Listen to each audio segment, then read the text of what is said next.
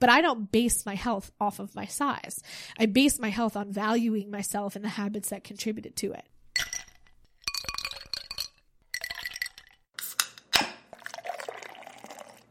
Do not take product if you are hypersensitive.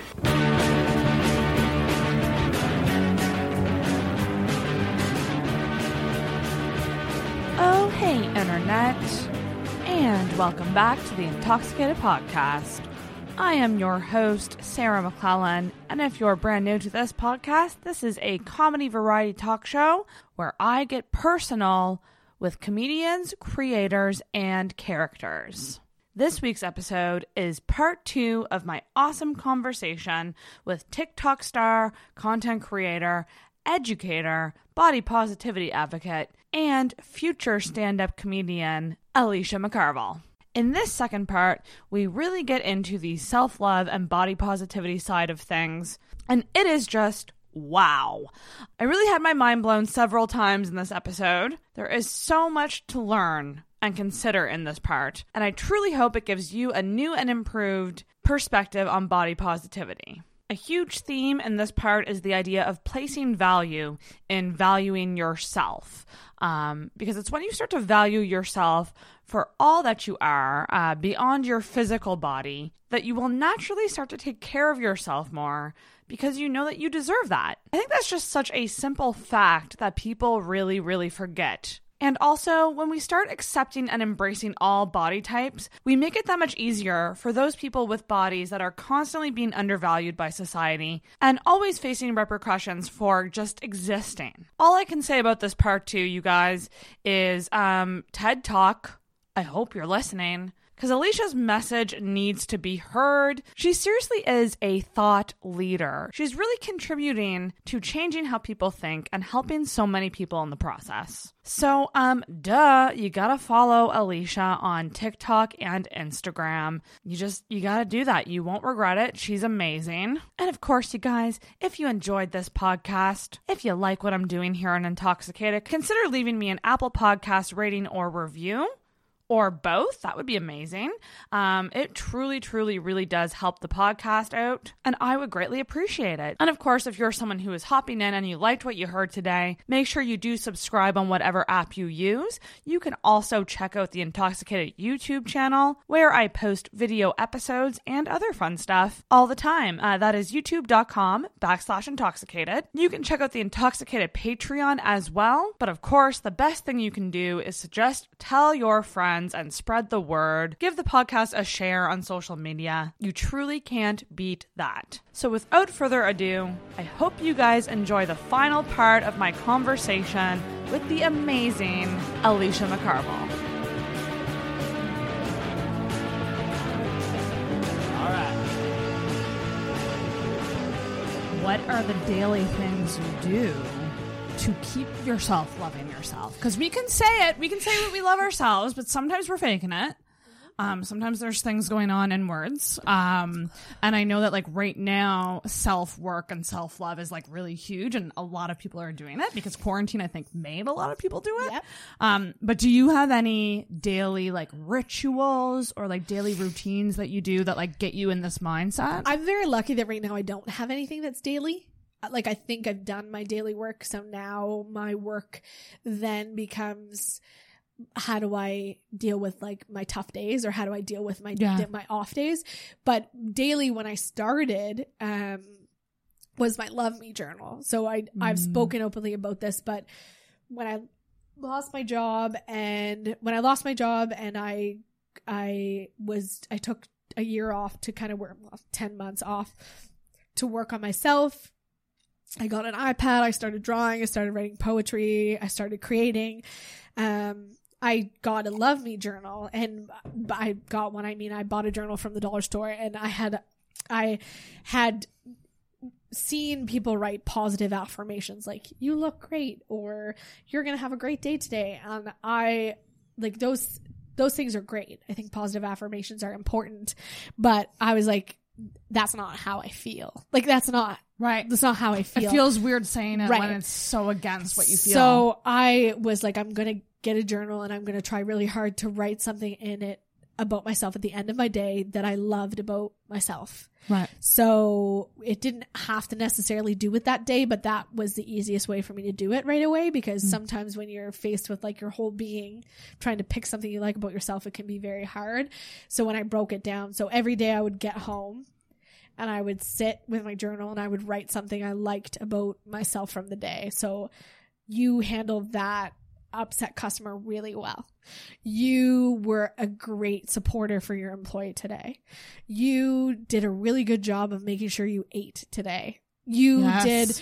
So like I would just write, and sometimes they were just face value, like you put on clothes. Yes. So sometimes those are like, sometimes that is hard shit. Like that is. Yeah. So I would write, some of them would be that. And then all of a sudden some nights it would take me like 45 minutes, just like sitting with a pen and paper, like trying to come up. Sometimes I'd have to ask like Scott, like sometimes it just was not easy. And I think that that's the case for a lot of people. It's not an easy exercise to do. So I would write in this journal the things that I loved about myself, and then I'd sign it, love me. So I'd write, you did a really great job at handling that customer today. Love me. And so you're like kind of writing little letters to yourself. Yeah, essentially about ways that I actually felt. It wasn't this like false excitement about my day. It wasn't overly positive. But it was how I was feeling. And when I thought about my day, it's how I actually felt, but it was positive. So I just started doing that. And then all of a sudden I was left with like a book with, oh my gosh, 150 great things about me. Like once you start reading them, it's like, I'm a great problem solver. I'm a great friend. I'm really good at giving advice. I have really fucking good hair. I like all of a sudden it was just this list of things that were great about me, and nowhere to be found was my size. Nowhere to be found was my body. Nowhere to be found. That's a lie. I have nice boobs. So like, I'm sure that was in there a few times. But the things about your body were things about you loving your body. Yeah. So, and then all of a sudden you realize, like for me, it was like, holy shit. Like I have 100 wonderful things about myself here, yet I hyperfixate on the fact that I don't like my body. So it was like this aha moment that I had allowed this one part about me to overshadow all of these great things about me, when realistically, like, let's talk about the one thing that I don't love about myself. Like, I didn't love my body, but my body is what holds and empowers and carries and lives for all of these other 100 things for me to exist. So in order for me to be a good friend, my body has to be there. Like in order for me to be a great problem solver, my body has to be there. So I spent so much time dwelling on it, when it's like, I just need to figure out how to focus on all of my great things and take care of my body, because that's what houses them. It's the vessel. It's the thing it is the vessel that houses the great things about me. So it was like, that was a good turning point for me, like thinking about like refocusing my dynamic. You don't have to like your body. You don't have to be content with your body. Like I know, for me as a plus size, the actions and habits that I have right now are healthy. I'm exercising regularly. I'm eating good. I am taking care of my mental health, but I know that my body is not meant to be the size that I am right now. So I know I'm going to lose weight. I know that I'm going to be, as I continue to live this lifestyle, I know my body's going to change, but I don't have to be, I think I look good because I like who I am, and my body is a part of who I am. So if you don't want to enjoy everything about me, then you don't get to enjoy it at all, type of aspect, I guess. Absolutely. Is how I kind of view it. So that Love Me journal was a very big part in kind of realizing how when you put all those things on a scale of like all of the great things about me and the things I didn't like about myself, I was like, okay, well, like we're heavily weighted over the things that are good about me. It just took me so much time to really dive into what was really good. And I think that that's hard for everybody. So when that started to change, I started dressing differently. I started allowing myself to do things I wouldn't typically do. I started not allowing my body to hold me back. And I went on a trip to Florida. I spent like 2.5 hours in the water on the beach with my husband, and we had never been to a beach in 12 years. And this trip, I had felt so empowered that I was like, I'm buying myself a fucking bathing suit. I'm going. I went. We had so much fun. And then I got to our friend's place that we were staying at, and I cried in the shower because I was like, you are so selfish. Like, you are so worried about how other people are going to view your body that you didn't allow you and your husband to enjoy going to the fucking beach together. Right. And like, how many photos did I not get in? How many times did I choose not to be a part of something? How many times did I not go downtown because I was feeling insecure about myself? So how many memories have I missed out on because I focused on my body, when realistically the people who want me to be a part of those things are focusing on this side. They're focusing on the great parts about me. I am fun when I go out. I do enjoy having a good time. I am a great partner. I create a lot of excitement in mundane situations. Like, there's so many great things, but my body was just so in front of all of them that it was so hard for me to kind of get past it. So yeah, that moment on the beach was like a big one for me because like I've always chose to be behind the camera. I've always chosen, I've always loved passionate moments and all, you know, at one point I was like, maybe I'll be a photographer so I can capture these moments of joy, but I never really thought about capturing my own moments of joy. And like, I think about like the moms who choose not to be in photos with their kids. That's right. Like, your kid doesn't fucking care. And it's so hard to get past that. I know that. Scott doesn't, the man has sex with me, so it can't obviously bother him too much, my size. Like, do you know what I mean? Like, he enjoys me. He loves my body. He hypes me up. But I'm choosing not to go out with him to a beach because I don't want other people seeing my body. Right. The man who literally loves me so much, who wants to enjoy me and be with me, and choosing not to allow us to have certain experiences because I don't want strangers to see my body. You are so... I'm just now thinking about all the, like, literally what you said, pictures you didn't take, things you didn't deleted. Do. Like, I've canceled plans because I felt shitty about my body, and I was like, oh, people. I started stand up, and I started thinking about like, how do I look on stage? What do I wear on stage? And I wasted so much time like trying to find outfits that like would make me look a certain way on stage. And it's like, I should be focusing on my fucking jokes and having fun up there. What the fuck am I doing? And especially with comedy, because nobody cares how you're dressed. No, and here's the thing. I heard something recently that was like talking about just this, the idea of being selfish and focusing so much on like you and how other people don't notice the things that you notice. And it was like this anecdote of like, if a woman went to a store and spent all day there trying clothes on, and this sales rep helped her the whole day trying clothes on multiple outfits for hours. And at the end of the session, the salesperson went and asked her, she said, I've spent all day with you. What color was the shirt that I was wearing?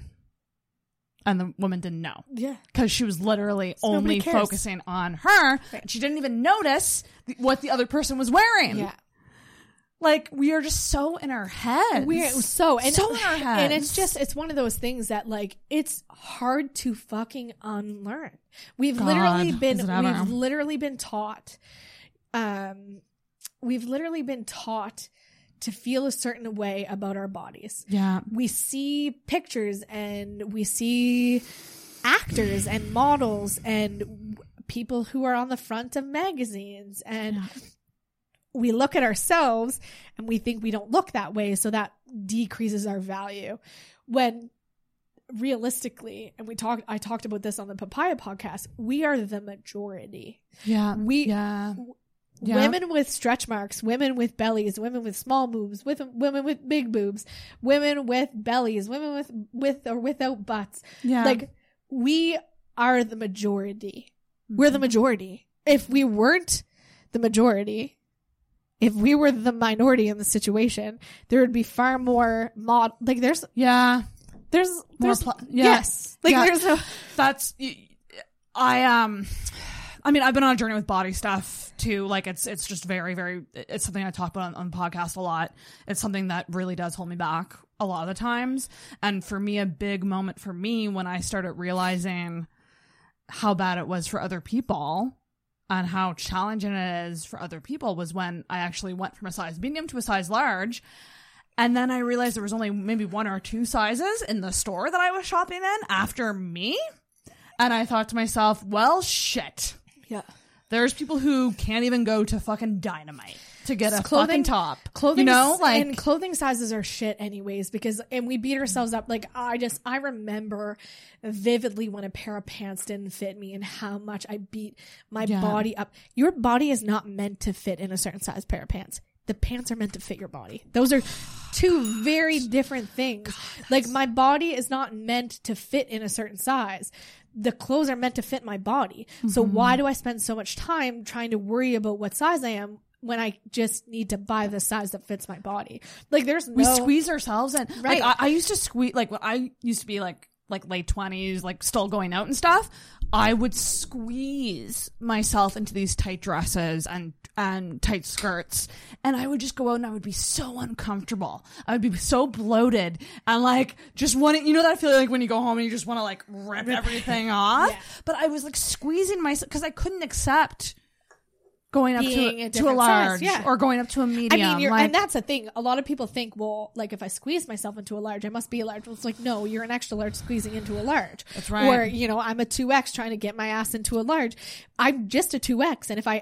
And when I started like focusing on just dressing for my size, and mind you, it's difficult and there are hard days like for me with finding clothes that are like cute and don't have like bedazzles all over them. Like there's sometimes that's hard to do. But like when I started dressing how I felt, like when I started to love myself and I started dressing how I expected myself to feel, that was a game changer for me. And I posted a few weeks ago about 5 things that have helped me be more confident or helped me in my self-love journey. Mm-hmm. Clothing is one of them, because I used to use clothing to hide. So I was a size 2X, but I was buying like 3X, 4X, the loosest, baggiest clothes I could wear. But like this, I joked about on one of my TikToks, but my 3X shirt is not an invisibility cloak from Harry Potter. It doesn't make it go away. Just because I hide, just because the shirt that I'm wearing is big, doesn't mean my stomach no longer exists. Right. Like I'm fat. I'm a fat woman and I'm totally okay with that now. But before I spent so much time hiding it, but I was still always fat. Like that. You're putting a Band-Aid over the problem. Yes. Like, strangers were always going to view me as a fat woman. Like it didn't matter if I wore a t-shirt but the difference was, when I was wearing 3X or 4X or these big baggy clothes, I was trying to hide and I was building the shame around my body. When I started dressing confidently in things that I loved and enjoyed, that was me starting to actually feel power around my body and feeling confident, because I am fat. Like that's not a bad thing. Like that is not, it is not a bad thing. And my body has gotten me to this point. There is no reason for me to hate it for the things that it has gotten me through. Yeah. And I spent so much time being ashamed of it and spending so much time trying to change it and hide it that I couldn't take care of it. It was no longer about, I was making so many decisions out of hate that when I finally started making decisions out of love, that's when the biggest changes started to happen for me. Because those are 2 very different things. Like when you think about the things that you would do to somebody you hate, and you think about the things that you would do for somebody that you love, those are 2 different feelings. Different things, yeah. So when you hate your body, when I was doing a bikini competition, I hated my body. I was doing anything and everything I possibly could to not look the size I was. I was eating the exact same thing every day. I was at a calorie deficit that is unheard of. I was eating no fats. I was binge eating every single Saturday to the point where I literally couldn't move. I was taking peptides that were injectable. I was taking drugs that are meant for horses. I was taking weight loss supplements that are illegal. Oh my God. Yeah. Because I hated my body. Yeah. Now, if you were to ever give me anything that would do harm to my body, that decision would be different because I love my body. So I'm going to choose wisely what I put into it because it's got to fucking get me till I'm 80. It's got to get me to the important events of my life that it's got to take me camping with my nephew. It's got, it's got to give me experiences. I'm not going to risk it for a quick fix to something that's not broken. Gosh. It's just dropping the it's so fucking and I heard something recently about how with like diets and stuff and like the things that we do to get that quick fix or to get that instant result or the instant weight loss or whatever it is, we're so stressed and like we're so focused on getting there that like the stress doesn't actually help like your body at all chemically, like the actual your cortisol levels. Yeah, like it's not going to help at all. It's funny because here's the thing. We're so fixated on changing our body that we view it as a race and that we can get to that finish line and that's it. Yeah. Runners get to the finish line, they stop running, and that's it for them. They're done their race. Caring for your body is not a fucking race. Getting it healthy, caring for it, maintaining it, finding an exercise routine that works for you, that is not a race. You can race to get there quickly, but you are completely naive if you think that race doesn't continue after that finish line for your body. Yep. And that is the problem, is so many people put so much stress on getting to a size as quick as possible that we devalue the fact that we're doing good things for our body. And it's very similar. Exercise is very similar to how I felt about myself, is that if you were to weigh out the reasons that I was exercising to lose weight versus all of the other benefits of exercise, we're sitting like this. Right. But everybody hyper fixates on the weight loss part of things and forgets about the 90,000 things that are good for you in terms of exercise. And when you don't hit this thing, the rest of it's just out the door. That's right. And that's not why you exercise. You don't exercise to lose weight. And that's been a big part of my journey. And this last year has been super impactful for me, is associating exercise with weight loss. Because a lot of people, I exercised all through junior high and high school, like through the sports that I was playing. I was in Taekwondo. I was super active, but I never considered that exercise. That wasn't exercise. I was enjoying those things. So I just did them. I loved going to basketball and I loved, I enjoyed that stuff. So then when I started university and I could no longer be active that way and I put on 25 pounds, I started working out to lose weight because I put on 25 pounds. I didn't start working out because I needed to be active because I now had no more avenues to be active. My fitness journey started immediately with wanting and needing to lose weight. And you had a number too. Did you have a number in mind? Yeah, 100%. Yeah. So it's like I transitioned from being physically active all of my life to not being physically active, to gaining weight, to then choosing to exercise to lose weight. So all I've known is that the gym is to lose weight. So when I finally realized that, like, no, you just need to fucking move your body because you should, and because it's good for you, then now that has completely changed my whole dynamic. If I have a shitty day, I go work out and I don't do things I don't like. People are like, you're fat, you should be on a cardio equipment. And I'm like, okay, but I don't like cardio. Yeah. And I got to do this for the rest of my life. So why would I do things that I don't like? You're picking things that you can implement for the long term. Yeah. And I mean, people do this. And you can associate this with other things in the world. Like, there are people whose parents raise them and tell them you're going to be a really great doctor, or all of your families are lawyers, so you need to be a lawyer. But like, that's not what you're passionate about, but you spend your life doing it because you feel like you have to. And then the same thing with exercise. I don't enjoy doing cardio, but I spent so much time doing cardio that I ended up hating cardio. Right. So like as a society, need to focus on doing more things that we love and choosing those things over the things that we don't like because we feel like they're necessary. So I don't do cardio. I just lift weights. I don't weigh myself. I don't I don't hinder the foods that I eat. Like if I want to have a burger, I'm going to eat a burger because I could get hit by a car 3 days from now. And thank you. I was going to bring up because it pissed that whole pizza thing. So many. Okay, so Alicia and Scott posted this, like, the cutest video of them, like, eating a pizza in the car, which, by the way, like, I saw that and I was like, this is my ideal relationship. Like, for so many reasons, you guys are, like, my OTP, like, this is what I want. But, like, I saw that and it literally brought me so much joy seeing, like, two people just enjoy pizza together. Eating pizza. And you can't fucking do that without getting, like... I know, yeah.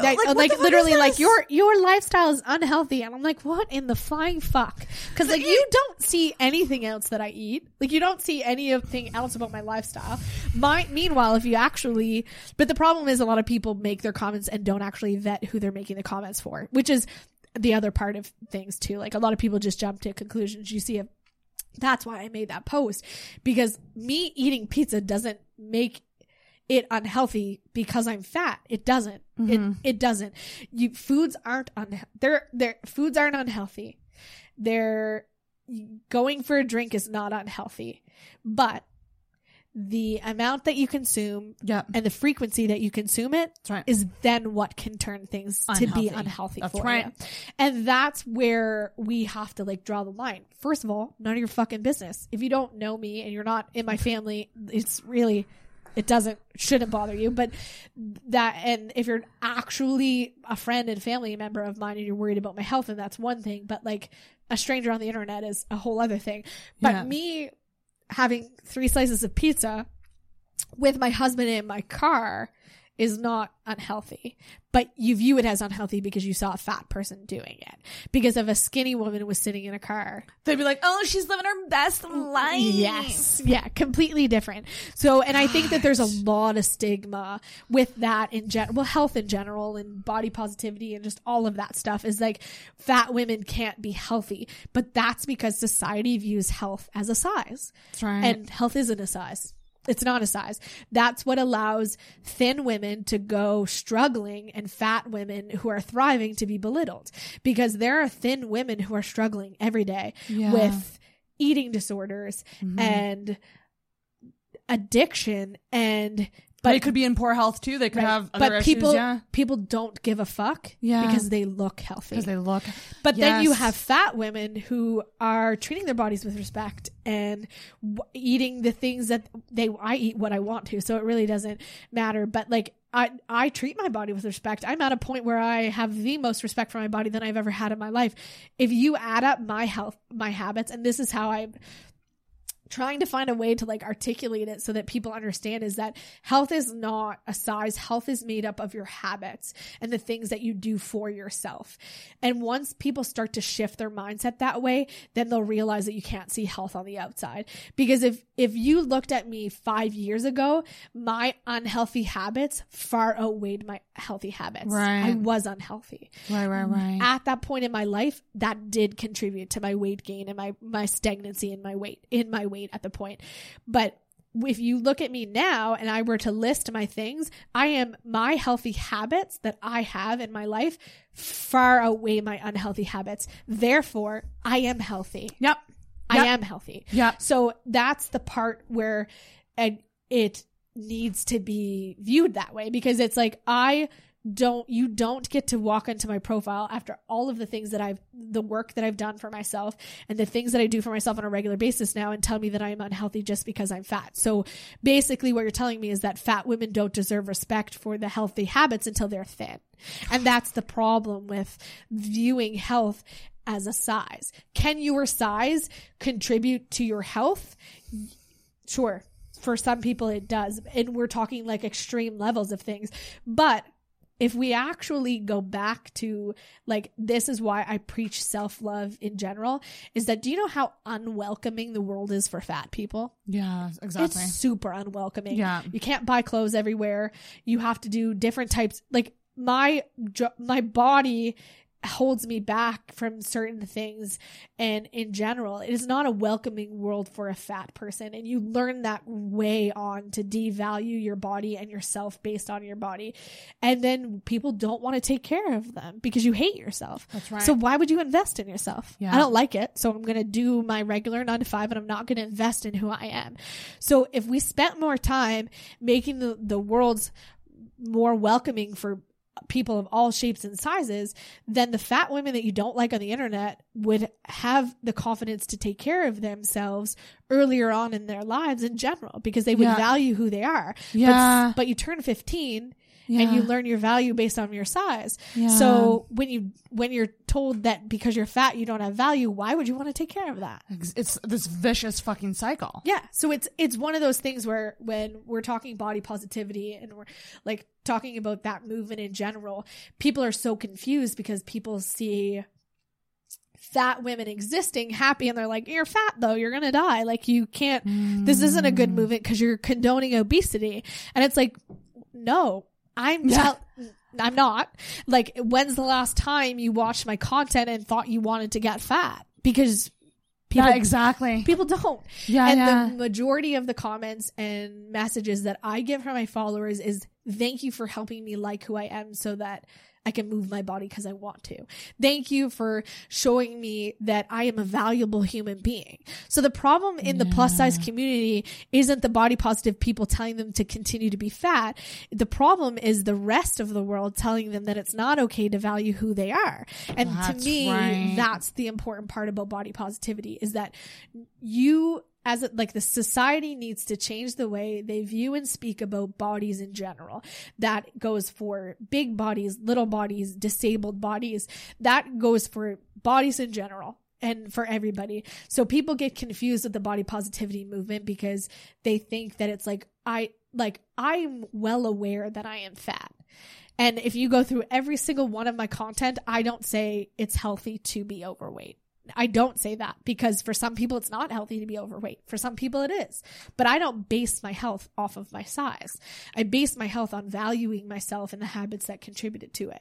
But a lot of people don't feel valuable enough to do those habits. That's right. Which can contribute to weight gain and being in a position like we seem to forget that like people have other shit going on. Like we live lives. Like women are raising children and they're working shitty jobs and they're giving to every other person in their lives that they don't even sit back to realize that they're a valuable human being and they deserve time alone. They deserve to do things for themselves. And I think that a lot of the issue with health in general is that nobody asks a fat person how they're doing. Mm-hmm. Nobody says to a fat person, how are you doing? Mm-hmm. What do you need help with? Right. Anytime anybody's ever addressed my size, it's, you need to start exercising. You need to start doing this. It wasn't until I started to actually work on my mental health and how I physically or how I mentally felt about myself that any change has happened for me. But people don't look at fat women and men and think, how is their mental health? They look at them and think they're fat, so they must be unhealthy, and let's work on their physical health first. Yeah. When I would beg, and don't get me wrong, moving your body is important, and I will always preach that. You need to get out and move your body in general, because your body is what houses everything that is great about you, and you need to take care of it. But sometimes the issue isn't the movement, the issue is how you feel. And for me, nobody ever sat down and said to me, like, how are you? Yeah. They said, you need to work out more. Right. Like, how do you feel about yourself? Like, where are you at in your life? Like, how do you, and like, I think that that's the bigger problem here is like, how do you feel about yourself? Do you value yourself? Because if you don't value something, you're not going to invest time in it. You won't, and you won't keep up with it. You don't. You don't invest, and it creates hostility, and it creates this shitty relationship. And until people value who they are, and that encompasses their body, they're not going to want to move it and take care of it. So, and that doesn't go for every does not go for every plus size person in general, because there are plus size people that are just meant to be plus size. Like it just in general, like I will never be a size 2. I won't. Like that'll not be my life. Like I'm assuming that I'm probably going to sit at a solid size 14, 16 as I continue on with my journey. That's where I remember feeling the most comfortable and most confident when I was on my original weight loss journey. But even then, for me to view, if you picture what society views 16 and 14 sizes as, right?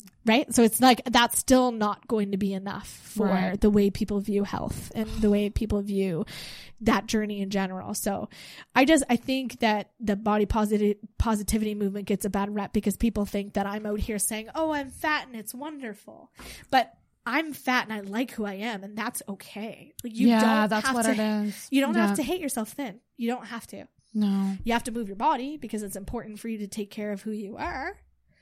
But you don't have to hate yourself thin. Like you don't have to hate who you are to get to a point that society thinks you look good. That's not how this works. And you don't have to be a certain size to do certain things. You don't have to be a certain size to for women, have, your ideal partner like you. You don't have to be a certain size. You have to value who you are and like who you are and put that out into the world. And that's what I think is the hardest part for a lot of women in general, regardless of their size. God. It's just like focusing and hyper focusing. And that's been the biggest part of my, like, having a platform, is that I have women of all sizes. Mm-hmm. And being completely honest, I thought that a lot of the insecurities that I felt as a fat woman were specific to being fat, but they're not. Every woman has an insecurity. Every woman, my gosh, it's so true. Every woman, but that's the difference between self-love and body positivity, is that every woman is on a journey of self-love, but not every woman feels the repercussions of their body size. And that's where the body positivity movement comes in, is that it's changed the language and the language and the stigma around body sizes and disabilities in general. So that's where that kind of differs for me, is I just happen to be a plus size woman. So I fall into kind of both categories. Right. That's so right. Oh my gosh. TED Talk. Contact Alicia, please. Thank you for coming to my TED Talk. This was her practice. Intoxicated was her practice for her TED Talk. I can totally see you doing a TED Talk. I'm just saying, I'm just going to put that out there. Mark that down. I'm going to play that on my intro and be like, here's my TED Talk. Sarah called that first. I called that shit. I don't know. I mean, obviously you know what you're talking about because you've been on this journey for so long. And like, and the idea, like, just, putting value on valuing yourself is something, something that we have to do more. That's just universal. Yeah. Because the other thing too is with body positivity stuff, like something that, like, I think as women, and if you have like a group of girlfriends, like, we all know the picture time. The camera comes out and we have to take a group picture, okay? And it's this psychological minefield of all these girls just like, we're sucking in and we're like posing certain ways. I'm going to find you a photo right now.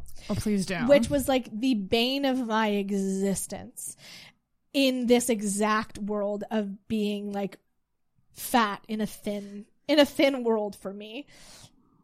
It might take me a second to find but it's also it's like what you said, like every woman has an insecurity, and like I find if you're friends with people who are larger than you and you complain about your body, a response that I used to get a lot was like, but look at you, you're so much thinner than me. Yeah. And well, there's a lot of devalue.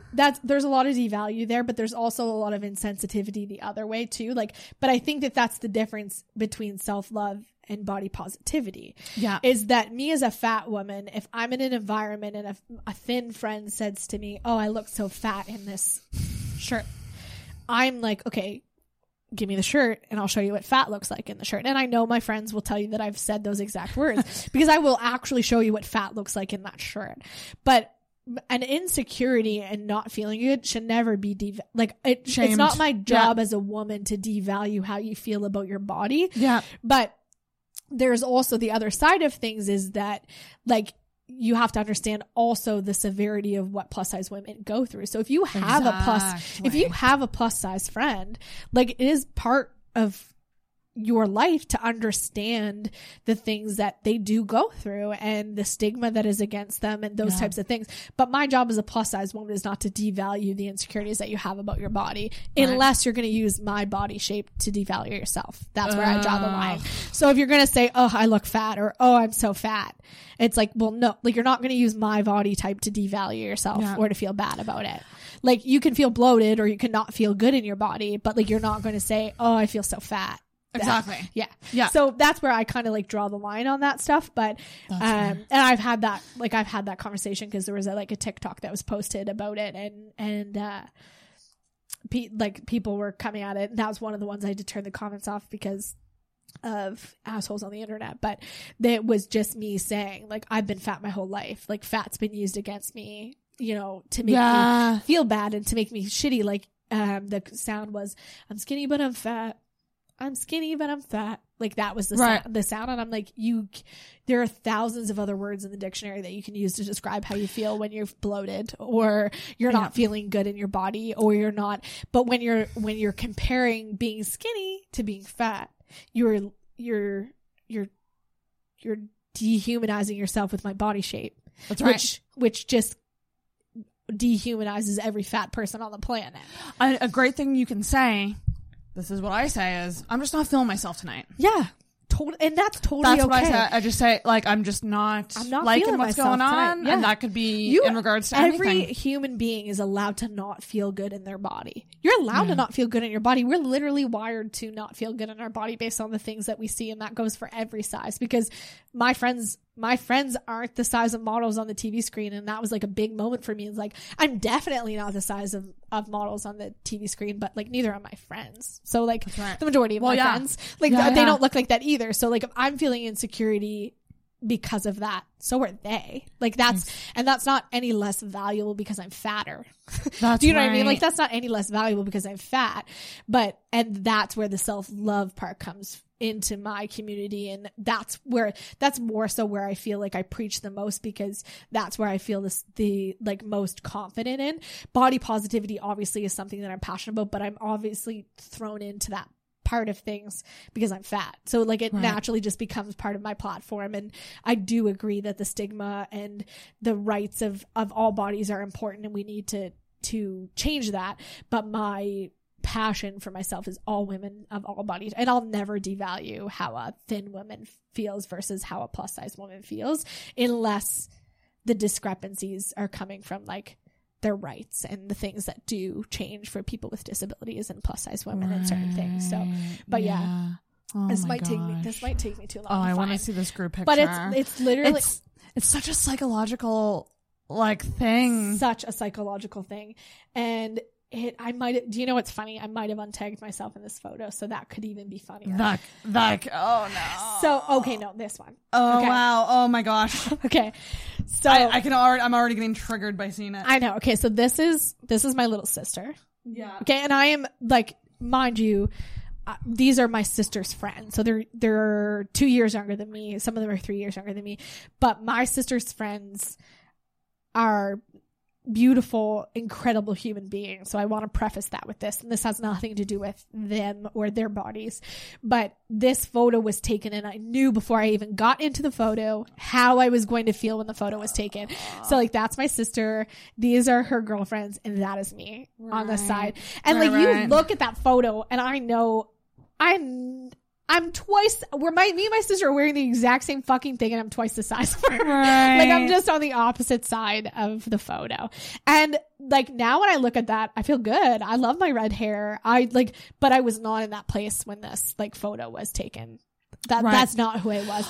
So it was like that scared part of like, how do I alter my body? Like, I can literally put myself in that position of like, how do I alter my body so that I'm sideways, so you can only see half of me, so that I'm like angled, so that you can't see too much of my like fat stomach. And like, I mean, big, huge black flowy shirt, Right. like that emphasizes how nice my tits are. Like just like those are the things I used to think about. But that's because I was basing my value off of the people who I'm going out with. Comparison. Or yeah. Meanwhile, this is like, that was 2017, 2016. And then meanwhile, this is how things have like kind of changed for me. And it's the same group of girls, all incredible, but out for a birthday party and out for, okay, so this is me out for my sister's bachelorette. And like, I'm in a mini skirt and it's a belly top, but it doesn't look like a belly top there, but like completely different person in terms of how I held myself. Like that's not something I would typically have worn back in the day going out for my sister's bachelorette, but I felt so differently about myself at this point that like my clothes were starting to reflect that, and I wasn't hiding behind. You weren't hiding yourself, people, because you were learning to love learning to love yourself. So like it was just very, very dynamic. Like I'm the biggest person in this photo too, except for I remember taking this photo and the feelings that I felt here versus the feelings that I felt in the other one were completely different. I feel like this should be a TikTok challenge. Let's find a group picture where you were totally insecure, and then find a group picture where you were loving yourself. And I mean, like that's seeing all of the similar girls, like that's my sister, but that's completely different. And like I wore a bikini and I was part of those things, and like it's just my dynamic on how I view it has just changed, because I want those memories. Like I want to remember going out with my friends and having a good time. Okay, that's the outfit I wore out with the same girls 2 years later. Yeah. So like it's just like that's what happens when you change. My body hadn't changed, but my brain did. Like my brain had changed about how I felt about my body and clothes, and how I felt about being around thin women, and my value around that, because I think that that's sometimes hard for plus size women, is that vulnerability that comes along with being with thin women and around thin women. Like in a group picture. Yeah. And not even just in general. I know that how I felt going out with my thin friends downtown, or how I felt, like I know nobody's looking at me in my mind. Like nobody's looking at me, but now it's different. Now I'm like, I'm going to wear the fucking cutest outfit. I am going to demand your attention. Like you're going to want to look at me, because I'm going to be having so much fun, and I'm going to be living my best life, that you're going to have no choice but to want to be a part of it. But like, it takes a long time. Like you're choosing, really what you're doing is you're choosing happiness. That was like something like huge that like I've kind of come to terms with as well, with mental health and stuff, which is like, 33. It's time to be happy. Yeah, it's like time, literally time to not give a fuck. It's time to do the things. Part of the growth, like that is a huge step for a lot of people in general, is just learning to let go of caring about other people. Yeah. Like, and how they think and how they view you. Like, because we, like, in general, like, aside from size, if we're talking self-love, humans in general hold back how they want to act and how they want to feel, because they're afraid of not being accepted by others. In general, that's how you're just taught that. You're made to feel that way. Mm-hmm. So then you get to a point in your life where you've been holding back who you truly are, or not doing things because you're afraid of how people might see you. And like for me, like choosing not to go to university was big, because I had to get over how my parents were going to have to view that. So that was a big step for me. But a lot of people continue on with school and because they think that that's expected of them. Yeah. Because they do truly fear what happens. So like being able to let go of the expectations of others and live your life the way you want to live it is a big part. It has been a big part of my journey too. Like people are going to think what they think. They're going to, and that is no harm to them either. Like unless they're a really shitty human being. But like, we also have to remember that the society that has built itself for me to feel bad about being plus size is also built a society that makes people not like plus size women. and men in general, right? It's the same society. Yeah. The difference is I just happen to be the plus size person and other people just happen to be the thin person. Right. So the same society that's built this idea that plus size people don't hold the same value as thin people is the same society that these thin people have grown up living in and learning in. Yeah. It's not their faults a lot of the time, but that's where the body positivity movement comes in, because it's about educating and it's about changing that dialogue, and it's about having conversations and changing the views on plus size bodies and disabled bodies and just bodies in general, so that imbalance that society has created starts to even itself out. Yeah. Right? So it's like, yeah. And that was a huge growth part for me, to be like, I can't really hold this against a lot of people. Like, I can't really hold it against. I mean, I can hold you accountable, but I can't hold it against you. Right. That you feel that way, because I've been feeling that way about myself for the last 27 years. Right. So why would I expect that you would feel any differently? That's exactly. So if I can't accept myself and value who I am because I'm plus size, why would I ever expect you to do that? So then now I do expect you to do it. Like, now that I have figured out that it is possible to respect myself and who I am as a plus size person, now it's like, if I can do the work, which is a lot fucking harder for me because I actually am the plus size person. That's right. Then you, as a straight sized person living in a world that you can go into a mall and get everything that you need and you're accepted and people don't hold your body against you, it should be easier for you to accept me. Right. So it's like, if I can do the work, then so can you. Do like, the work. Because it's going to be a lot less harder for you. It's like what I was going to like compliment you on, which is like, it's emotional for me, because you are an inspiration in the sense of like you did it. Like you fucking, you like exactly what you said. You had all these obstacles that we don't, like, I don't have personally. Like, yep. I can go into stores and buy clothes still. Yep. And you are loving yourself. You are being healthy. You are and so you are an example of, you can fucking do it, and anyone can do it. And anyone can do it. It's just work. Like, it's just work, and it's work that doesn't end. Like, I still have bad days. Like, I still what do the bad days look like? Honestly, I really started to change, because I get the question, how do you deal with your bad body days? And I changed that wording to just bad days, because like my body's not bad. Your emotional state is bad. Right. And that probably has a lot of things and like going people on. Don't realize that, like, I didn't eat properly the day before, or I didn't sleep properly that night, or I got in an argument with my husband and I'm still annoyed, but it's easier for me to take that out on my body, because I spent 27 years doing that. It's like a weird comfort level. Oh, yeah. And it's way more acceptable, because it's way easier for me to lash out on my body, because I have no repercussions from that, because it's me. So when you lash out on the people you love, or you lash out on, and it's like that saying that typically people lash out at the people they love the most, because it's the easiest and it's the most comfortable, and you feel like you can get away with it. It's because they gotta love you. Like, so me lashing out on my body is like, you gotta deal with me, because tomorrow I'm gonna wake up in this body. So if I lash out on it today, then, that is what it is. So for me, it's been a lot of like recognizing why I'm feeling that way, to remove the association with my body. Mm-hmm. Like, am I really upset about how I look in these jeans, or am I just tired? Like, am I really upset about the way this crop top fits me? Am I really like viewing myself as terribly as I am, or am I just, do I just need to fucking eat food?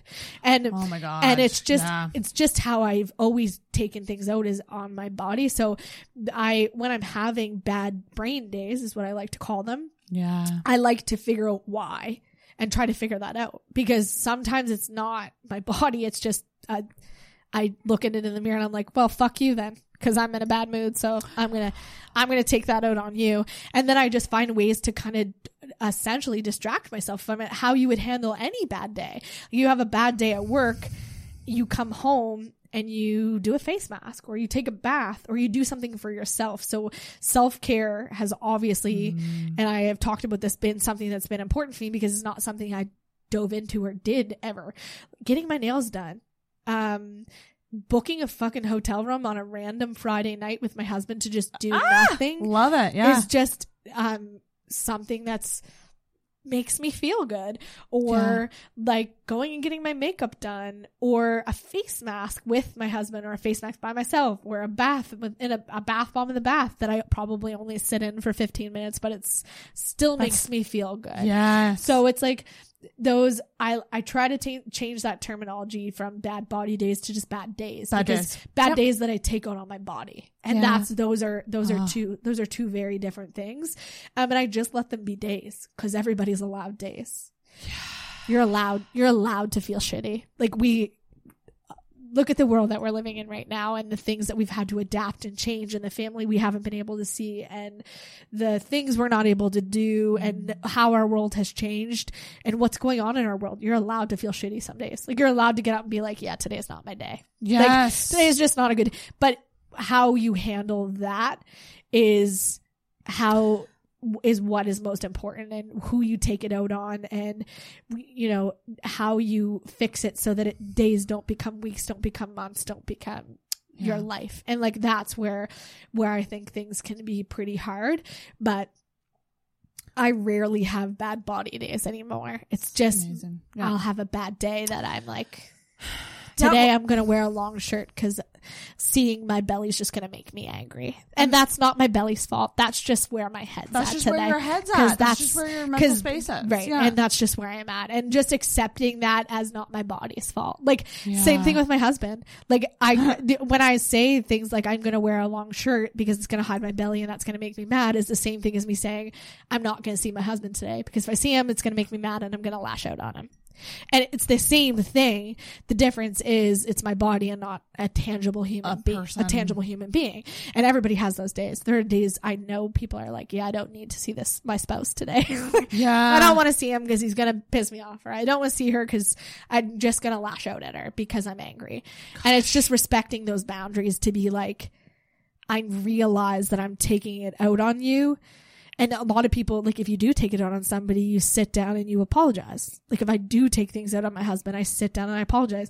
So if I do spend a day taking it out on my body, I apologize to my body, because it's not my body's fault. And you need that release, and you need that acceptance back, because my body tomorrow is going to, like, just like my husband is going to wake up tomorrow and it's still going to have to carry me around. Scott's going to wake up tomorrow and he's still going to have to be my husband. So it's like, you have to apologize and mend that relationship so that you can continue on living and being. So it's, they're hard, and I still have them. I have them all of the time. Like tonight, one of the things that I did is I looked at your podcast videos to see how high I was going to be sitting up in the chair, to see how much of my belly would be showing, based off of if I wore a crop top or if I didn't, and how my belly was going to look on camera. Right. And like, I know for me, that's just because I've had a really long week and I felt super stressed out. And for me, if I saw that and the podcast came out after spending so much time and feeling so good about it, it came out and I was having a bad day, I would dwell on that, and that would ruin everything for me. Like, that would make me feel bad. But I'm not thinking, on any other day, if I was having a really good day, I wouldn't have even thought of that. I just would have worn whatever I wanted. You also have the foresight to know what you're going to dwell on and what's going to make you feel shitty later. And it has nothing to do with my body, because we're on camera and my belly's still here. Yeah. But it was your mental state. Right. It was where I was at when I was thinking about it and I was going through things. So like, but it's not my body, because my body is fine. My body is doing great. We're rocking this thing called life right now, but it's the easiest thing for me to take out my frustrations on, because it's been here and will be here for the rest of my life and has no choice. We need to treat ourselves kind of like computer updates every now and then. You know, like when you're like, my computer tonight acting up, like we have to check in with those things, like what you said, like, did I eat? Did I sleep? Did I take space away from social media for a bit? Like, do I have enough capacity to deal with what's going on right now? Like, our batteries are constantly like getting drained. Yeah. And I feel like such a huge thing with, you know, learning to love yourself and value yourself is checking in with yourself. Yeah. And it's something that a lot of people don't do. And we forget about, like, I don't know about you, but like, I've had days that I've been so busy and stressed out that like, I literally forget to eat. And it's not because I'm not hungry. It's literally just because I put other things on that priority list from our basic fucking needs, which is eating, drinking, sleeping. Yeah, me too. I Like, do, and that's drinking water, which is so funny because a lot of people look at fat people and think you're fat because you overeat. But for me, for the last like 2 years, when I was working for the company that I was working for, I wasn't overeating. I was undereating. I was going like 11 hours sometimes without actually consuming food because I was so preoccupied with the other things that I was doing, not taking lunch breaks. But a lot of people don't realize that if you starve your body long enough, it'll bloat. No, your body contains your fat because it thinks you're dying. Right. Our bodies are built to survive. So when you starve yourself or you're not eating enough food, it conserves the fat that you do have because that's what you need to live off of. So if you go long enough starving yourself, that's why starving yourself doesn't work for losing weight for anybody, anybody in general. That'll never work. You will perish before you lose weight. Right. Like, to be very clear on that, you will not die skinny. You will die because you haven't given your body the nutrients and it's tried to keep itself sustained. So like which is a funny misconception because when the person said that to me about the pizza, I really wanted to write down my calories for the day so that people could understand, but I don't like to dwell in that world because I don't like to set triggers for anybody who does count or don't. And I don't count my calories. But the irony in that is that the person was telling me that I was unhealthy because I was eating pizza. But that day, what I was actually unhealthy for is not eating. So I had gotten up that morning and I had 2 eggs and 2 hash browns and 3 pieces of turkey bacon, and I didn't eat another single thing until that pizza came. Right. So at this point, I've consumed 575 calories. Yeah. All day. Yeah.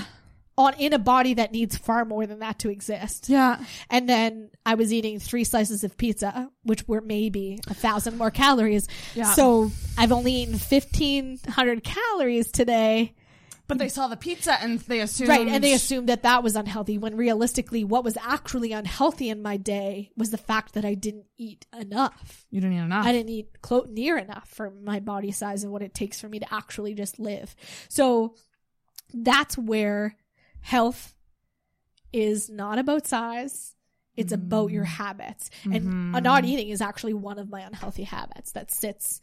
You know, I have lots of really great healthy habits, and not eating for me is actually one of my unhealthy habits. But right now, I'm the opposite way. But right now, my healthy habits far outweigh my unhealthy habits. But everybody has unhealthy habits. That's what we seem to forget. Like, everybody has an unhealthy habit. There are very few people that don't have unhealthy habits in the majority of the world. You could be the healthiest, like, in terms of like your eating and your exercise, but still be a smoker. Like, that's an unhealthy habit. Yeah. You can still eat good amounts of food, but not consume enough water. That's an unhealthy habit. So like, there's plenty. No one's fucking perfect. Right. Nobody is. But when you look at health as this scale and you start putting things in the healthy category, once those healthy habits start to far outweigh your unhealthy habits, I consider myself healthy because that's right. Where I'm sitting right now. So I'm moving in the direction of continuing to be healthy. And the issue is, for a lot of people, is that when they see that scale, they add on these things they consider healthy habits, like flash dieting and excessive amounts of cardio that you're not going to continue for your life. And if we're talking on a scale and you keep adding those in, so we'll go for me specifically because that'll make more sense and I won't offend anybody. For me, when I was talking about my health, when I was losing weight, I added in 2 hours of cardio a day. I thought that was a healthy habit because that's perceived as a healthy habit. I was eating healthy foods, but the same thing every single day. So that's perceived in my mind at that time as a healthy habit. I was working out 7 days a week. I was considering that a healthy habit for me. I never ate any fats. I was considering that a healthy habit for myself. And then on top of the drugs that I was taking, I considered that I was losing weight was far healthier than the drugs that I was taking. So I had added in all of these things. I had lost all of this weight. And then after the competition, I stopped doing the cardio that I was doing. I stopped doing the drugs that I was taking to lose weight.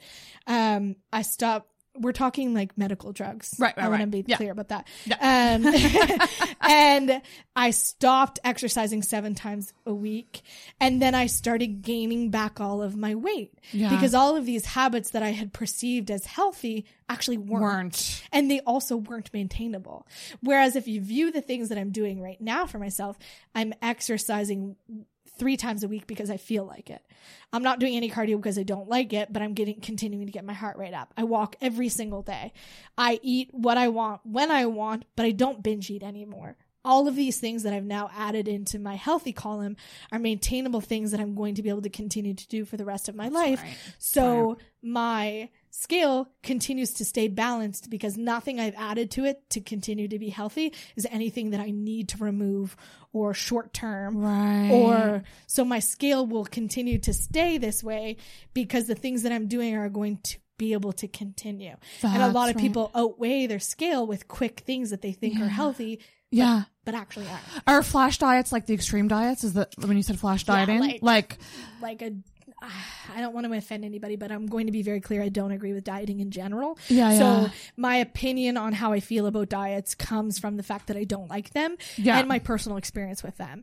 And there are people who can get on a diet, lose weight, and then maintain that by adding in different things. But juice cleansing for a period of time strictly to lose weight is not something that's going to be maintainable. And if you are somebody who is not physically active and not doing any other habits for yourself, and this is your scale, we'll say your unhealthy habits are here, and you juice cleanse for a week and you lose 15 pounds, that juice cleanse comes out and you go back to where you were before because you haven't added anything else back into that healthy category for yourself. So there are people who will flash diet and do things like keto and lose 25 pounds, but they also have started exercising and they've also started doing things that are maintainable and can continue in their diet. And there are people who can do that, but the majority of human beings can't. It's just not a maintainable thing. That's right. So that's why I don't agree with diets, because an actual diet is just what you eat on a regular basis. I have a diet. Yeah, exactly. It's what I eat every day. That's what a diet is. Yeah. A diet isn't something that you consume to lose weight. And do I think diets are something that is important for health reasons for certain people? Absolutely.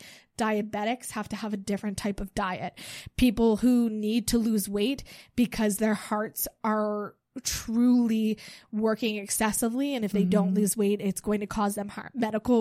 Medical reasons. Yes, diets in that case are important so that they can change the way that they're eating in order to fix those things and make their lifestyle healthier.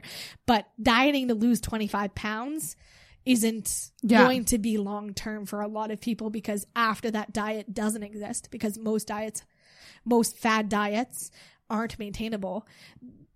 Nothing that you have on your scale now is healthy. So you haven't added anything that's going to maintain you or keep you for long term. So it's just, and I hate diets. I do too. I hate diets mainly because I come from a background of binging. So if I restrict myself from things, then I binge. And then when I binge, then my whole world spirals, because, well, if I binge, then what does it even matter? Like that. And that's that is the mindset, and used to be my mindset. That is no longer my mindset, because I've stopped restricting myself from food.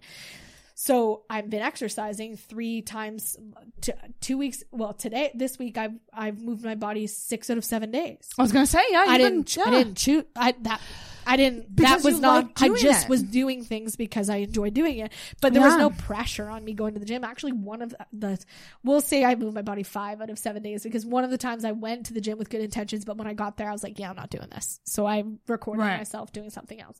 So, and that's perfectly fucking fine, but I'm moving my body regularly. You're so doing that, yeah. yeah, so Yeah. I'm just doing it and I'm enjoying it, and I'm not dieting, and I'm eating things that I want to eat, but I know that I'm losing inches. I know that I'm losing weight, not because I'm actually weighing myself, but because I know people are seeing differences. I hear, when you have a platform, you hear it on a regular basis, but because my clothes are fitting differently, and like there are things that are changing, but those things are changing as a natural repercussion for me to having healthier habits than I do unhealthy habits.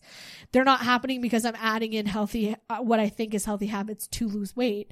I'm just living my life with my scale outweighing in the healthy side of things, and a byproduct of that is that I'm losing inches. Exactly. So it's just, that's such good advice, though. Like, not restricting yourself and finding healthy habits that you enjoy. Like, I think so much of my issue with eating is like, I just need to learn to like vegetables. Like, I just need to find recipes that I enjoy vegetables in. yeah, or and just then I can maintain foods that you enjoy, and Yeah. eating in general. Like, and here's the thing, I enjoy eating. So part of my motivation sometimes when I go to the gym is so that I don't feel that guilt. Yeah. And that's not always a great way to view it, but for me Yeah. it works. And it works for me and my body in general. And if I'm exercising and I'm moving my body, then the food that I'm eating really doesn't necessarily matter, because I'm taking care of my body and it's working properly to burn calories and to keep itself healthy. Yeah. So, but food, like, same thing. Like, I don't like broccoli. Like, I'm not gonna fucking eat it. So Yeah. like, I'm gonna find a vegetable I do like, but like, I'm not gonna eat broccoli. Some Yeah. nights Scott will sit down, and bless his heart, but he only eats rice and beef, or rice and chicken, or rice and some nights he'll be like, I want to have this, and I'm like, no, I'm not having that.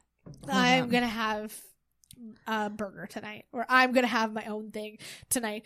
But because I know that if I restrict myself, then that changes how I feel, and that changes my relationship with food.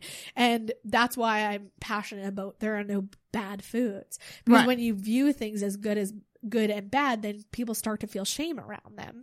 So Yeah. if you feel shame around food, then you start hiding it. And this is coming from my own personal experience. You start hiding the things that you're eating. Same thing with your body. If your body is viewed as bad, you find ways to hide it. You find ways to Right. not rebuild your relationship with it. So I don't view foods as bad, because they're not. Like, everybody's eating them. So like, everybody is going out for most of the people go out and indulge in a burger, but it's not bad because I'm fat. That's right. It's not bad because I'm fat. It's bad if I'm choosing burgers every single day and I'm not moving my body and I'm in a terrible mental state and I'm not doing healthy things for myself. But me going out and enjoying my 7 burgers during Burger Week with my husband is fucking fun. That's what that is. It's not bad. I had a great time this year. Oh, I didn't have one burger. Stop. Oh, did I have one? I think I had one. Literally one. I can't remember where it was. Anybody who's listening from Burger Week next year, I would like to have them all. Oh my gosh. Get me on the You could be the burger ambassador. yes, person. I will ambassador the fuck out of those burgers.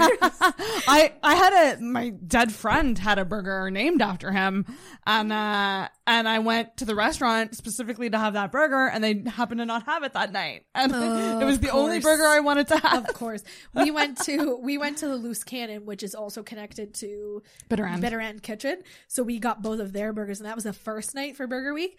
So Scott got one and I got the other. And those were our two best burgers. Mine was topped with fucking pulled pork. Oh. It was so incredible. And his was like a chicken burger. But like, so good. those are like, food is also experiences. Like, and Yes. people forget that. So when when you're depriving yourself of that stuff, you're also depriving yourself of certain experiences too, which like make you miss out on things, right? So I had to change my relationship with food and exercise and those types of things so that I wasn't missing out, and my relationship with my body so that I wasn't missing out on experiences. Oh my God, and it's like, that's important. Like those things are important because like I said, I could literally go out tomorrow and not come home. And why would I want to regret it? Like, why would I want to regret it? Because I was fat. Because I'm still going to be fat in my coffin. So, like, it's not like that's... And then I'm going to be buried in the ground and I'm going to rot with this body. So, it's like, nothing's going to change. I'm just going to go exactly where everybody else goes. So literally choosing to be like, you're choosing yourself. So if I choose to be happy and I choose to put that out into the world, then people will hopefully start to live their lives sooner. Or if it's later for some women, which it happens to be, like they see me existing in their, in their 40s or in their 50s, then at least now they're living their life. Like that's what's important to me. Like if you see me in a crop top and that makes you want to buy one, and then you feel good in it, like then cool.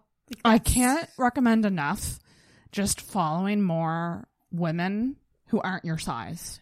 Just and every body type. Appreciate and just expand your horizons a bit with what you think is beautiful. Well, and I think that's why the body positivity movement is so important, because if it continues to grow and the kids that are growing up now are starting to, when magazines put fat women on the cover, when magazines put disabled bodies on the cover, and when those things start to become more normal, then our acceptance of those things become easier and it becomes less cliche or bad. Like it becomes less bad. And that's why the body positivity movement is so important, is because there is so many things that bodies which are normal are held back from just because they're different than what society has led to believe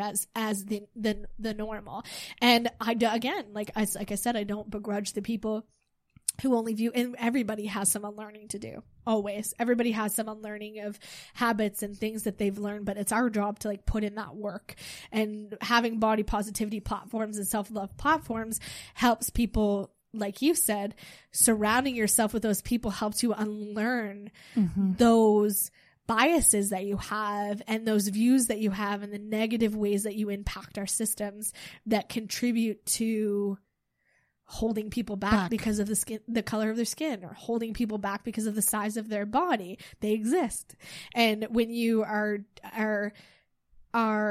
showcased different types of bodies, it becomes more acceptable for you to accept them.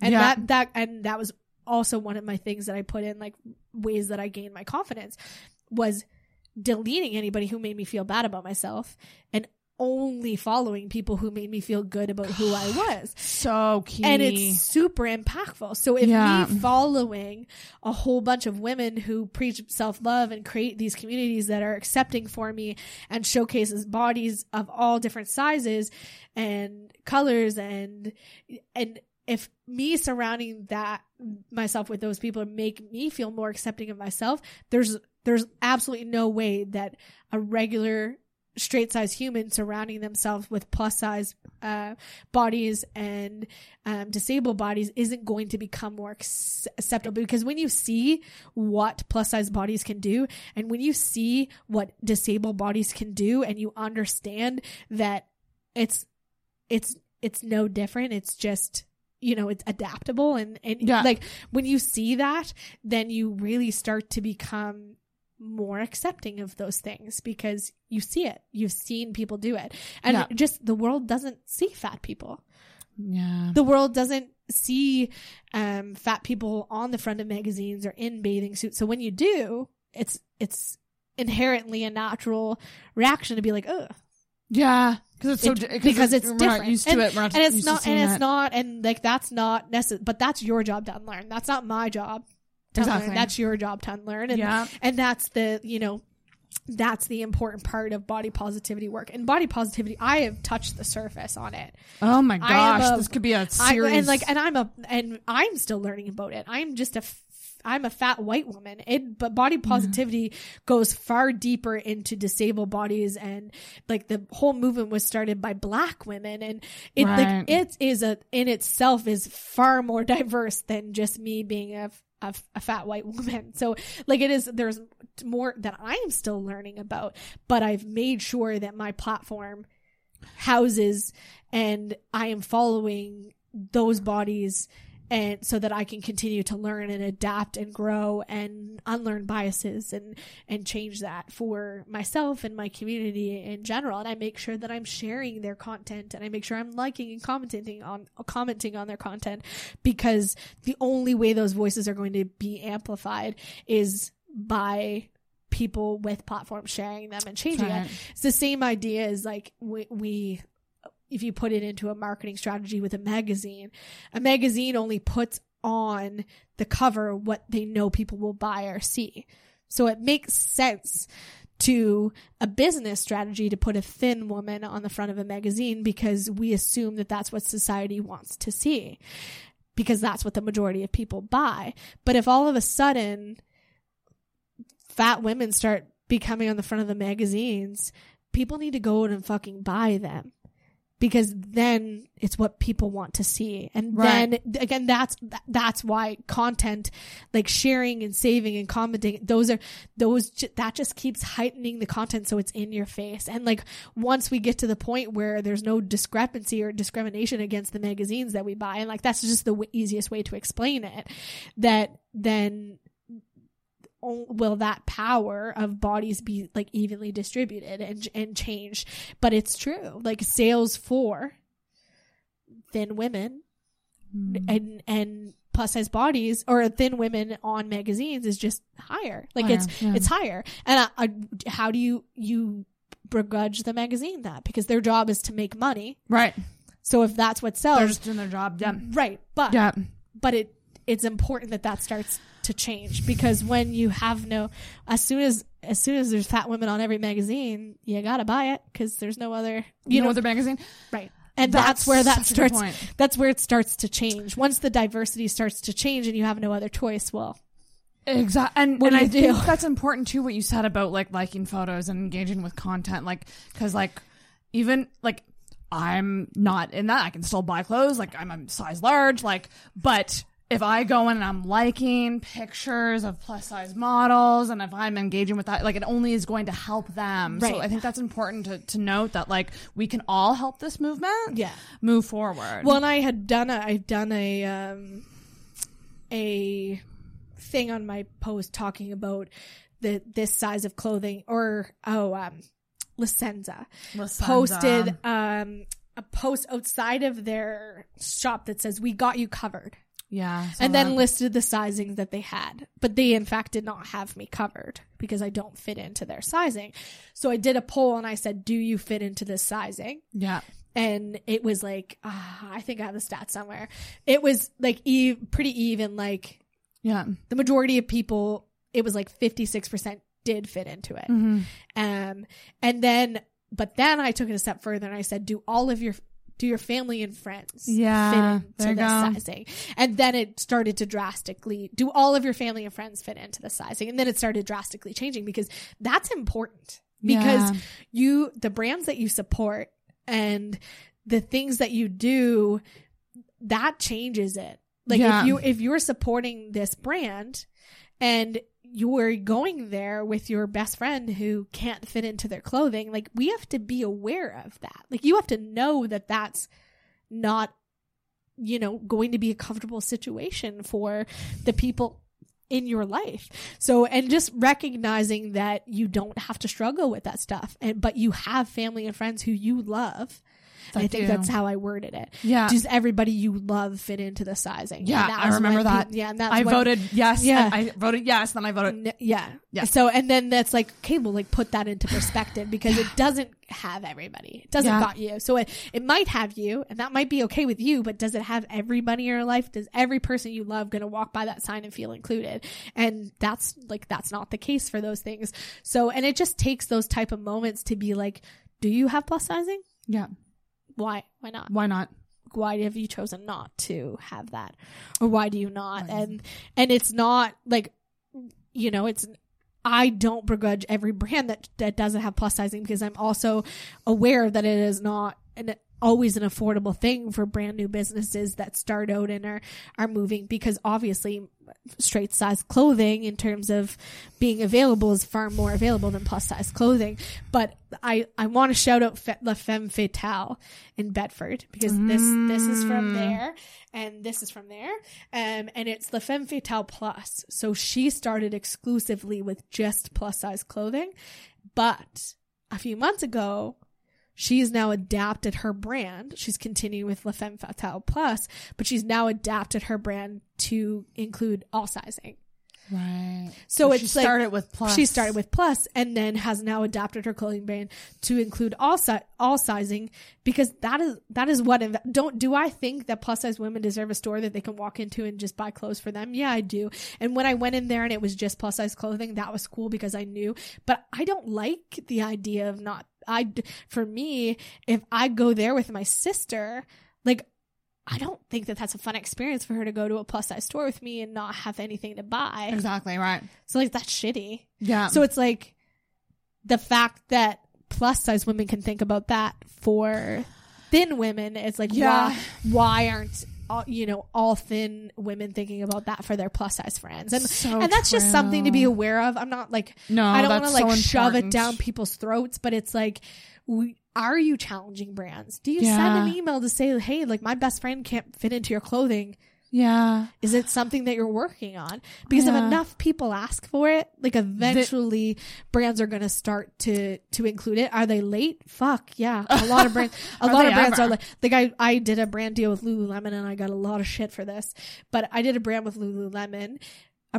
with Lululemon, and they just started offering plus sizes above 14 in September.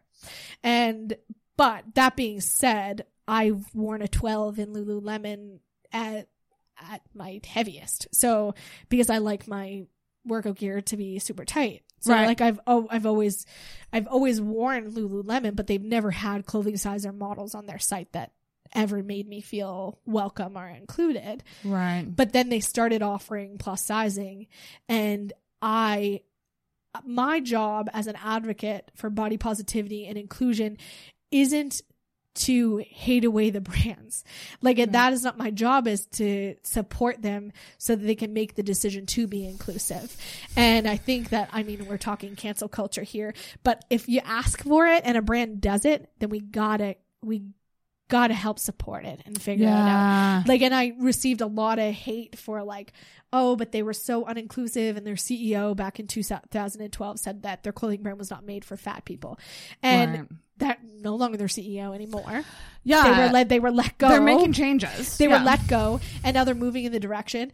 And I realize that a lot of people are hurt by that. They're like, a lot of people are like, you're not going to make money off of plus size bodies now that you just decide to, capitalize on this. But we're asking for it. I'm asking for it. I'm asking for brands to include plus sizing. When a brand finally makes the decision to include plus sizing, my job isn't to belittle them, because they've been being belittled. A lot of them have been. And it is to hope that they're going to continue to be inclusive and they're going to change things. Like working with Lulu for me has been great, because I've challenged them along the way. When I got like part of like my process for what I was going to post, I said, do you think that they could break that down and what's plus size and what's not? Do you think, how can I don't want to be like sending people to this to their, specials, knowing that only part of my community is going to actually be able to indulge in it because you only have one plus size item that's discounted. So it's like, and that's new to them. They need to think about that stuff and change it. But we also have to be aware, like, people were upset that they only offered it in black clothing, like a lot of their clothing only in black and only in their most popular style. So like, you can't walk into Lulu and get every single style in plus size. We also have to understand that they've never catered to our community in the first place. They don't even know if we're going to like their clothing yet. They don't know that. So they're not going to mass produce every single color and every single clothing line and every single piece of item in plus size, because we're obviously proving to them that we don't trust them, because we don't. I don't trust every brand that comes out with a plus size. I don't trust that they've actually researched my body type and like, or just haven't made a regular shirt bigger. Like it's a different type of thing. But I've been wearing Lulu and I've been in that brand for so long. So when they finally did, and they've been great. Like they have been great, and they have wonderful customer service. And the minute I walked into the store, I bought my mom a pair of pants for Christmas.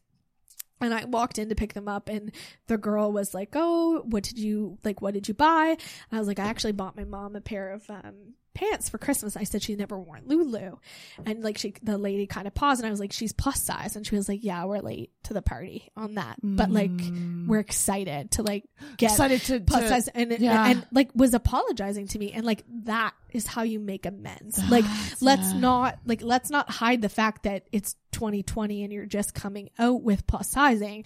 Let's be apologetic about it and put it out there, because they didn't have to. Lululemon is making Lululemon is making enough money that they don't need to put out plus size clothing but people have been asking for it, and they've done it, and they're taking a lot of shit because it's late, but they're doing it. There are plenty of brands that you can walk into in the mall that don't have plus sizing and still don't have plus sizing. And don't have a plan for it. Right. And aren't planning on their radar at all. all. So I'm not going to hold a grudge against a brand who wants to finally include me. I'm going to hold my grudge against the brands that haven't taken that step yet and aren't planning on it, because they don't care. Oh my God. Right? And there's a difference. There's a difference between a small business that doesn't have enough money to include me than a big corporation. Right, a big corporation that just has no intent in doing it. And they could do it and they're choosing not to. Right. So it's a very different dynamic, but it's that's wild. It's crazy. Alicia, we're hitting 3 hours almost. I know, good for us. Welcome to the Rogan Length podcast. I usually end on 2 questions. Okay. And I feel like this whole episode has been about the first, but you can summarize it a bit. Okay. So 2 questions, because we're all about self-improvement. Mm-hmm. Some things that you love about yourself. Okay. Which we've been over a lot. Yeah. Because you're awesome. And something that you don't necessarily love about yourself, but that you're working on. Okay. You posted some stories today that had that template.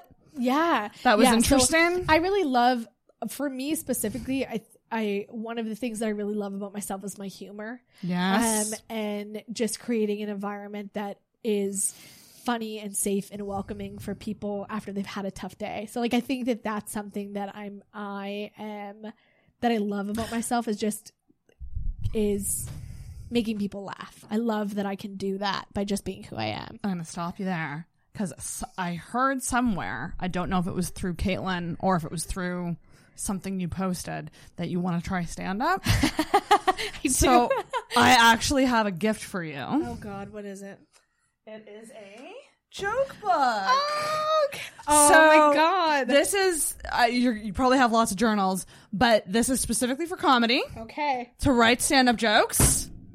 Me and my husband write jokes in our heads all of the time of like how I would open a comedy show or what I would say or what I would do. So put it in here. Okay, this is so nice. So that you can start that goal in motion. Yeah. Because I think you would be great at it. And something that helped me in starting was someone gave me a joke book. So that's what I'm doing for you. Thank you. This is the best. It's so funny because I just haven't taken that step. And I think I'm just like so hard on myself when it comes to like, am I going to be funny? Like I know people think I'm funny, but like when it's not the same. My unique content is not the same as getting on a stage and actually delivering jokes. But you know what? start isolating it. Take those funny things, write them as jokes in there. Keep it separate. To tell stories. So like that's kind of like Dane.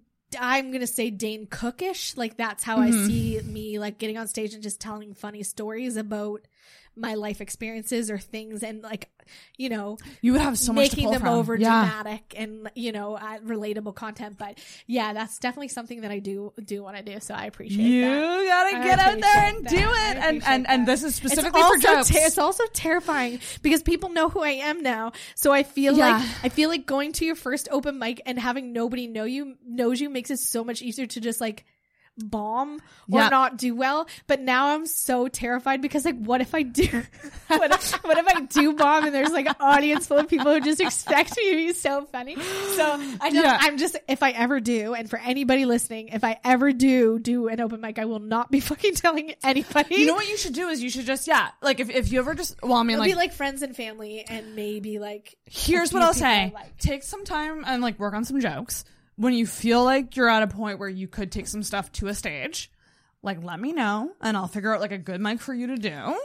Like that would like with like wouldn't be overwhelming. Well, actually the show up go ups are good for that. So there's these mics that are like you just show up and you go up, and so there's no posters, there's no lineups that are pumped out. Yeah. And like the first set that I did was at a coffee shop for like 10 people. Yeah. Like 10 strangers. And it's like low pressure, it's not a big deal. And then there's other shows you can do that you can actually get booked on where it will have your name, but there's all these places in Halifax that you could do it. Show up and go up. Yeah. And then that way, if people know you, like it's not mania, it'll just be like, holy shit. Well, like don't get me wrong, like I actually do. There's like a happy medium. I would like people there because if I'm funny, I'd like to hear people laugh at it. If there's not any people there, then there's no exactly. It's not the same. So obviously, learning delivery is important, regardless of if there are people there.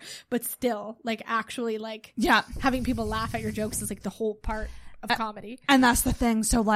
So yeah, I want you should, if I can be your comedy accountability person, I totally will. I will check in on you. Cause like, I gotta figure out like this is episode 196. Like I have episode 200 coming up and 4-year anniversary. And I'm probably going to be doing a live event for that show. Oh, cool. So I'm just saying, if you want to be involved with the live show, you could do some stuff and it could be low pressure. Maybe not stand up. Maybe it's just you come up and you help like something fun you could do. Just be involved. I just think like, you got to do it and you're so funny. And that is something you should be proud of yourself for and love yourself for. I'm excited. Okay, and then something that you're working on. I am working on unlearning biases that I have that I didn't know I had. Yeah, and like that's been a big one for me because especially with my platform, like I say I'm a good person and I say I'm an ally and I say that I am these things, but I am doing an online course right now on anti-racism and like I have the first thing that I learned in this podcast or in this she does have a podcast, but her name's Mo Motivate and she has a podcast and she has courses. So I booked and paid for this course and it's a replay of her teaching it. And one of the things in it is that being anti-racist is not an identity. And like you can't call yourself an ally because like when you identify as something, it takes away the work because like for instance, I identify as a woman. I don't have to try to be one. I don't have to put in work to do that. I identify, I am white. So like, I don't have to work to be white.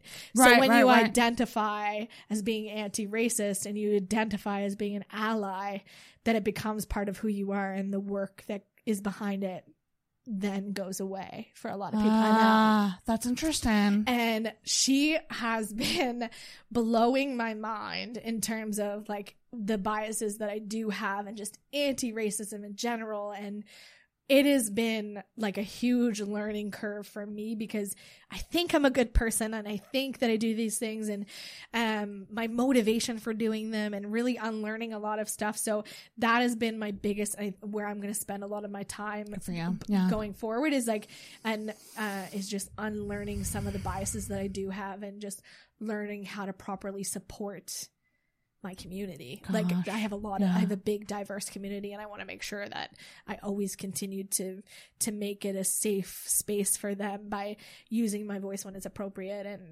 amplifying your voice when it needs to be and just not saying anything when that's important. But that's something that I've really realized is that I do have biases. Even though you think you're a good person, like, you still definitely have biases and motives that are so self-centered that don't actually center the people who are hurting. So, oh my gosh, that's something everyone should do. Yeah, I do agree. Everyone should but I do think that, I'm in a place of privilege right now in a sense that I have a flexible schedule that can allow me to learn that stuff. But with that allows me to learn that stuff and then send that to my community so that they can focus on those highlights if they, don't necessarily have the flexibility, but it's something that everybody needs to make time for. And I'm 31 and I'm just making time for it. So I think that that's something that I definitely need to like work on and make a forefront of like my brand and who I am, and so that I can continue to like learn and grow and help others in the same space. So yeah, it's been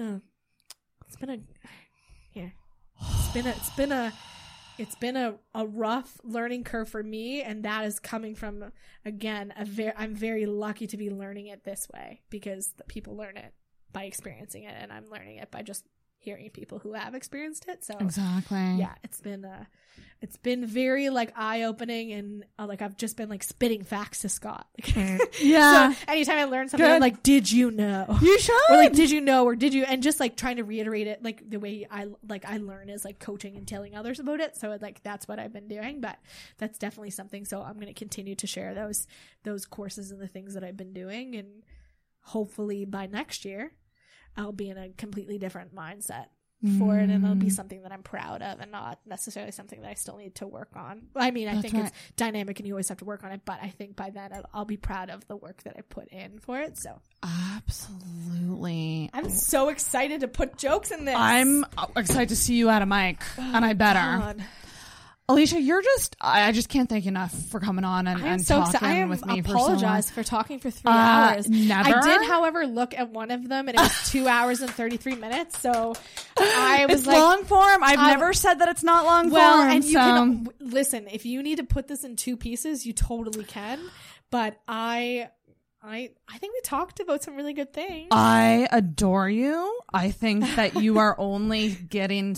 You've already done so much, but you're only getting started, and we are going to see more from you, and you are going to go. You called my TED Talk. Your rise, like you're an educator. Like, you realize that, right? Like, it's not just content creator. Like you're educating people. You're educating people. Are learning. Yeah. Like I do hope that people are learning, and I hope that they view it as that too, like as an opportunity to learn from me, because you don't need to have insecurities to follow my platform.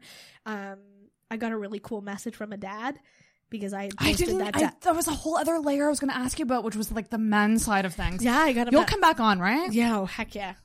Can you come back? Will. Okay. Yeah. Because I'd love to have you back on. This was like the tip of the iceberg. I was also going to tell you that I would totally love coming on to interview, like, and being like a co-host or something. Please for like a random, just like a random time. I would love that, Alicia. Like, you have no idea, because I adore you, and you're welcome here anytime. I'll probably reach out again. Heck yeah. I was just thinking it would be cool for like the focus not to be on me, for me to come talk to other people too, because I would have put you. Yeah, I want it would be cool. Yeah. And I'd love to actually, if Scott's ever down to do another podcast again, I'd love to have you guys on as a couple as well. He totally would have been perfectly fine for this, but he is weird. Can I claim you guys for Valentine's Day? Let's see. Well, like around that time. He said yo at 9:21. It's 11:46. I love that you just did the Halifax version of Joe Rogan. You want to come? He loves Joe Rogan, so he'll understand. Well, I'd love to have you guys on as a couple. I think it was good content for people to like listen to for a long time. So it's not too bad. And listen, I view long podcasts like desserts. Okay, so little short podcasts are great because they're like cupcakes. I saw this on your thing. But a long form podcast is like a motherfucking ice cream cake that you pick away at. So in my mind, I don't cut off good conversation.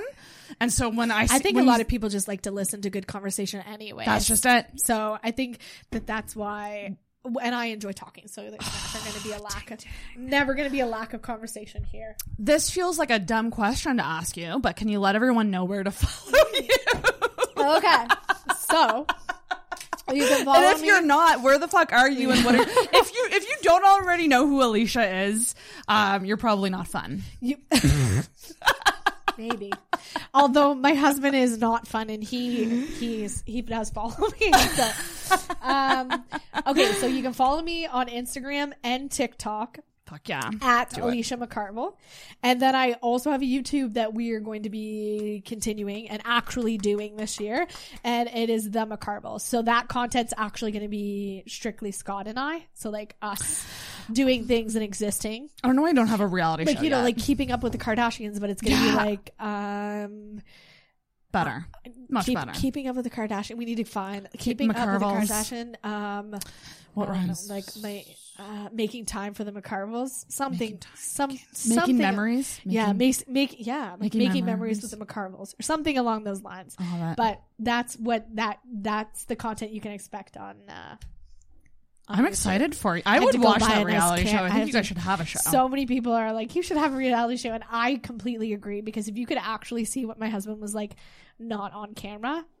I mean, I just love watching you guys. Like you just crack me the fuck up. Like the shower thing that you posted, and like, oh my god, the phone. Like you waiting for him to get home to go get your phone. Oh my god, it killed me. He just like, and that is our life. Like that's the fun part, is that people are like, you're so funny, and I'm like, this is literally just us living. And that's been the coolest part about our platform, is that we haven't had to do anything like extensive to like not be ourselves or not be who we are to gain it. So that's also the most surreal part, is like when people meet us, that was always our goal, is like, if you meet me in person, I would like for it to be the same. And when you see me online. A little bit more awkward, because like people are like, oh, I'm so awkward. I'm like, you're awkward. I'm awkward. I don't know what to say when people meet me. Like when people are like, oh, this is so cool, and I'm like, is it? Am I? I know. I remember messaging Caitlin being like, oh my god, Alicia's doing my podcast.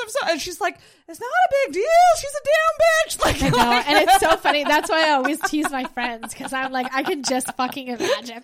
But it's like when and that's the cool part about like social media and gaining a platform in general, and just like the pedestal that people put you on.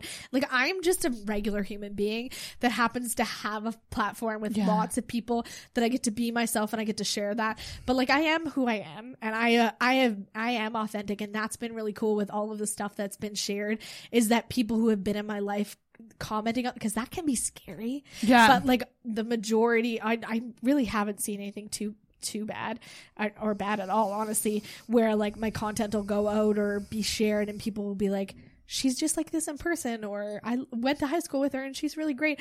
And that makes me happy, because that's your goal. It's a good testament to who I am, because I feel like I've been this person for the majority of my life, and then now all of a sudden it's just like hyper out there, in your face. But all of my friends tease me all the time that their friends will be like, you know Alicia McCarville, and they'll be like, yeah, she's not that cool. And I'm like, that is a proper response, because that's what I tell people. So but you want to know what? No one thinks they're cool.